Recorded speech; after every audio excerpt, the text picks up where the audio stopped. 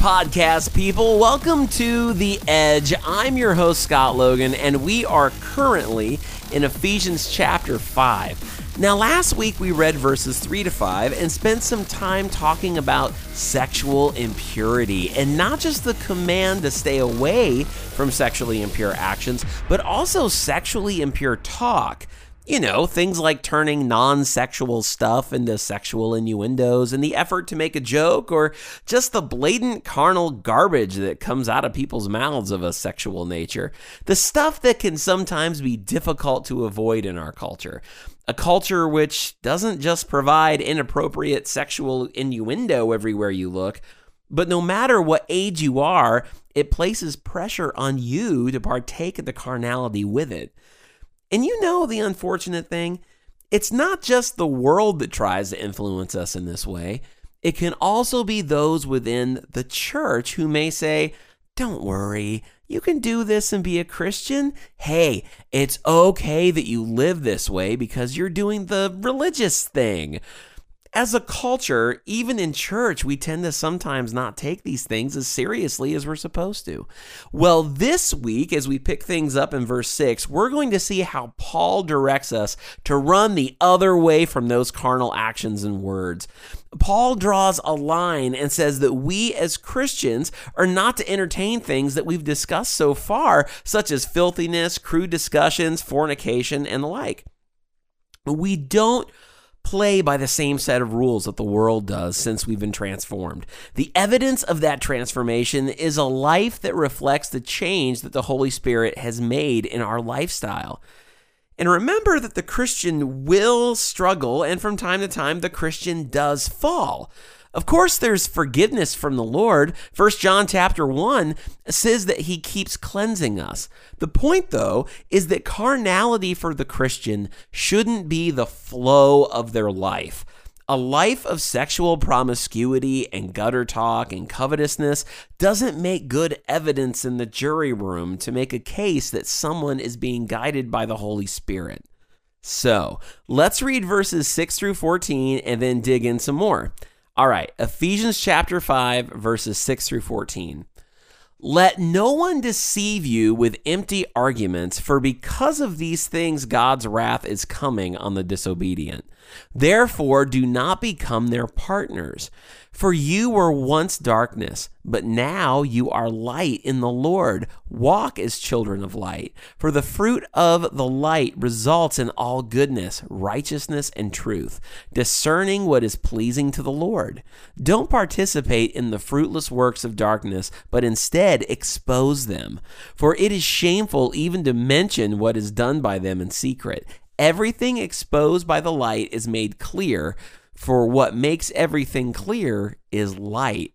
Therefore it is said, 'Get up, sleeper, and rise up from the dead, and the Messiah will shine on you.'" All right, let's go back to verse 6. "Let no one deceive you with empty arguments, for because of these things God's wrath is coming on the disobedient." Paul is making the case that people cannot be saved and still habitually commit grievous sins. He says, "Let no one deceive you with empty arguments." He's saying, don't let anybody tell you you can live like this and God will forgive you. Don't let anybody say you're going to be fine, you're going to get in the kingdom, it'll be okay, you made a decision for Jesus, you're doing your religious thing, it's all right to live like this. Don't let anybody lie to you with empty words like this. They're empty, they're meaningless, they're useless.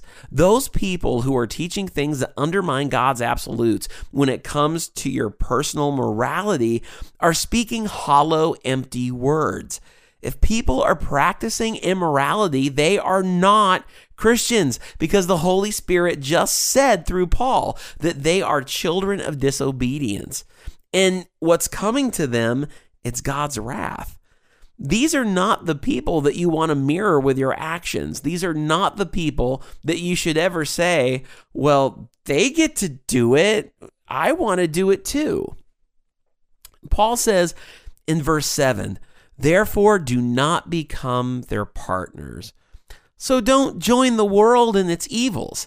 A child of God shouldn't compromise when tempted to partake in immoral actions. The evidence of a regenerated heart is to not backtrack into the ways of an unregenerated heart. To break up with our past life is the proof that we possess Jesus. Verse 8, "For you were once darkness, but now you are light in the Lord. Walk as children of light." You know, one of the biggest falsehoods we can subscribe to is trying to say that sin has a gray area. The problem with that mentality is that it will always motivate us to find ways to justify a sinful lifestyle. When we say that there are gray areas, it allows us to put sin on a ranking scale of heinous to not so bad, when the truth is that sin is sin. The Bible speaks in black and white, good and evil, darkness and light. There are no gray areas with sin. The reason that we can't be partners in the world's immorality is because light has no fellowship with darkness. Light refuses to coexist with darkness. They're opposites. You see, when we're talking about the word light in the Bible, light is used as a symbol. There are two aspects of light. We're talking intake and output. We intake light and then we output light. I said there are two aspects of light. The first is the intellectual side of light, and the second is the moral side of light. Now, intellectually speaking, light refers to truth. Look at Proverbs chapter 6, verse 23. It says, "For a commandment is a lamp, teaching is a light, and corrective instructions are the way to life." It's speaking of light as intellectual enlightenment. In Psalm 119, verse 105, it says, "Your word is a lamp for my feet and a light on my path." Same exact thing. It speaks of light as a guiding truth. Paul says in 2 Corinthians chapter 4, verses 3 and 4, "But if, in fact, our gospel is veiled, it is veiled to those who are perishing.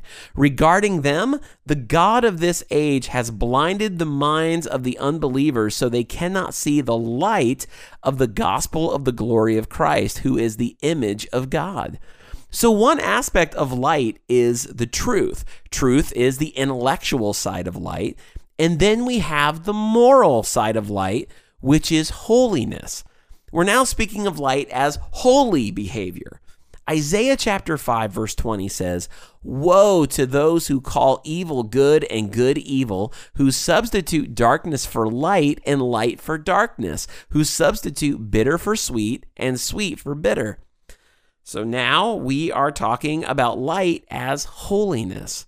Romans 13:12 says, "Let us discard the deeds of darkness and put on the armor of light." So we have two aspects of light, truth and holiness, intake and output. You intake the truth of God, and because of that enlightenment, you output his holiness.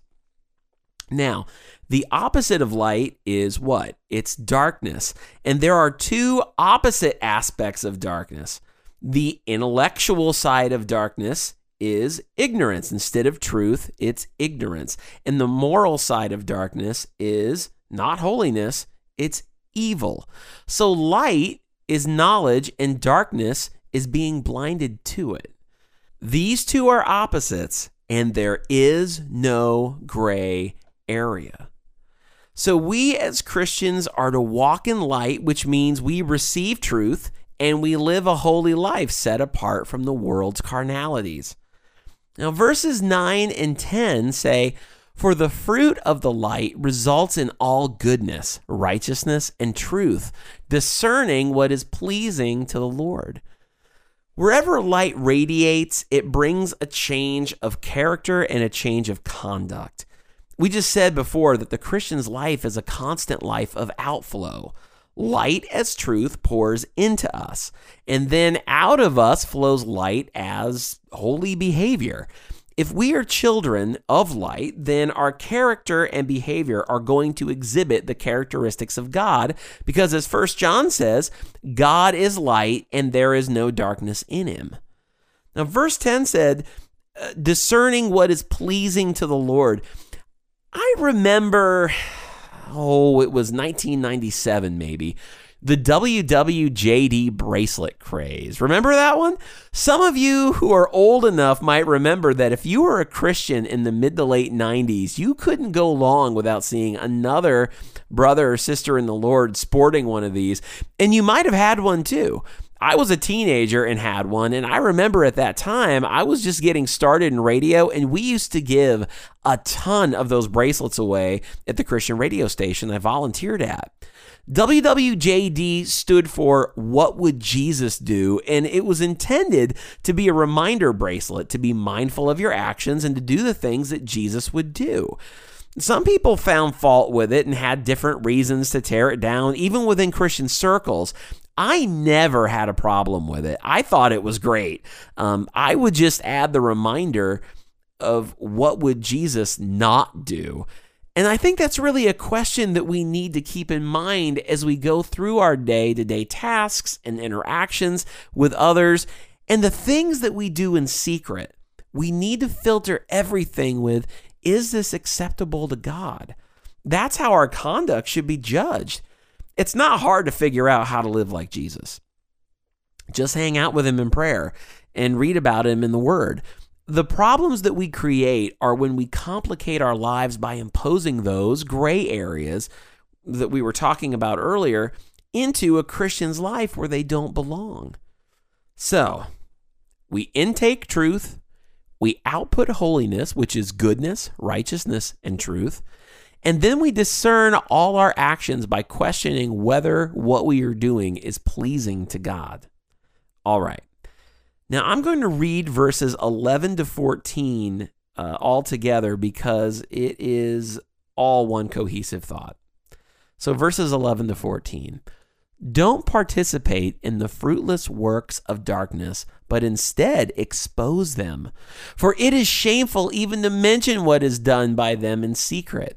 Everything exposed by the light is made clear, for what makes everything clear is light.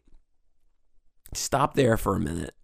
This is a huge call and can only happen with a life devoted to holiness. How do you expose fruitless works of darkness? It can't be done by participating in them. Go into a dark room with no light. No one item in that dark room can illuminate the other. They're all just in darkness.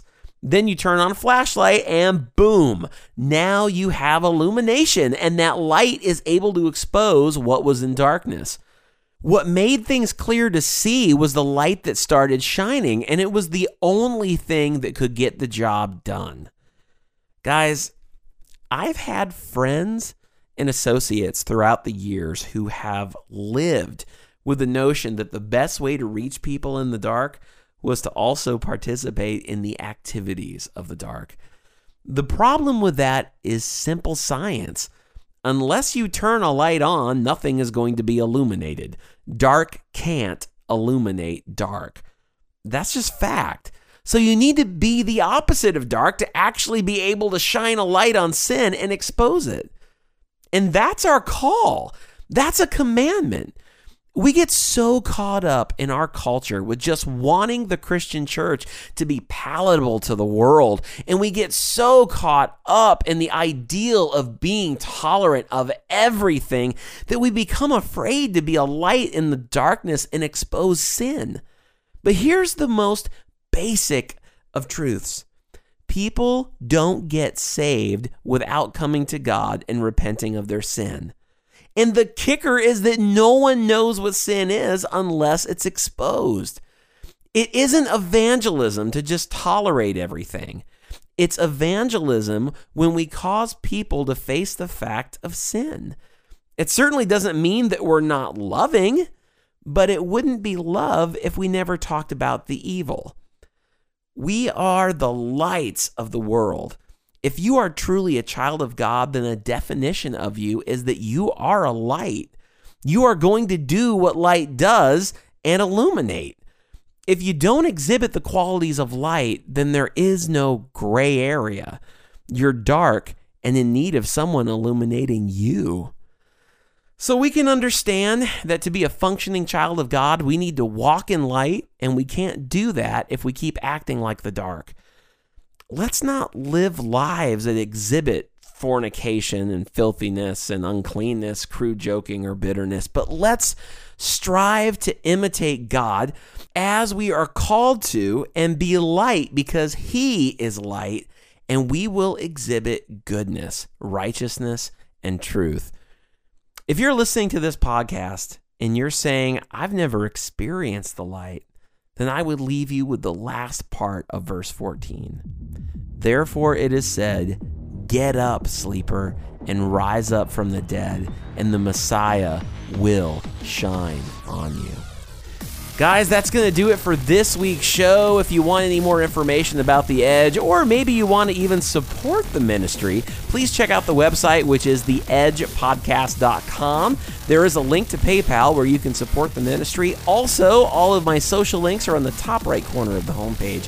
Make sure to give a like on our Facebook page, as well as follow me on Twitter at EdgePodcast1. Well, that's it for this week. Next week, we're going to talk about living a consistent Christian life, so make sure to check that out. And in 2 weeks, we are on one of my favorite things in the world, marriage. But until then, I'm Scott Logan, wishing you an awesome week living for God. Don't forget, when you live on the edge.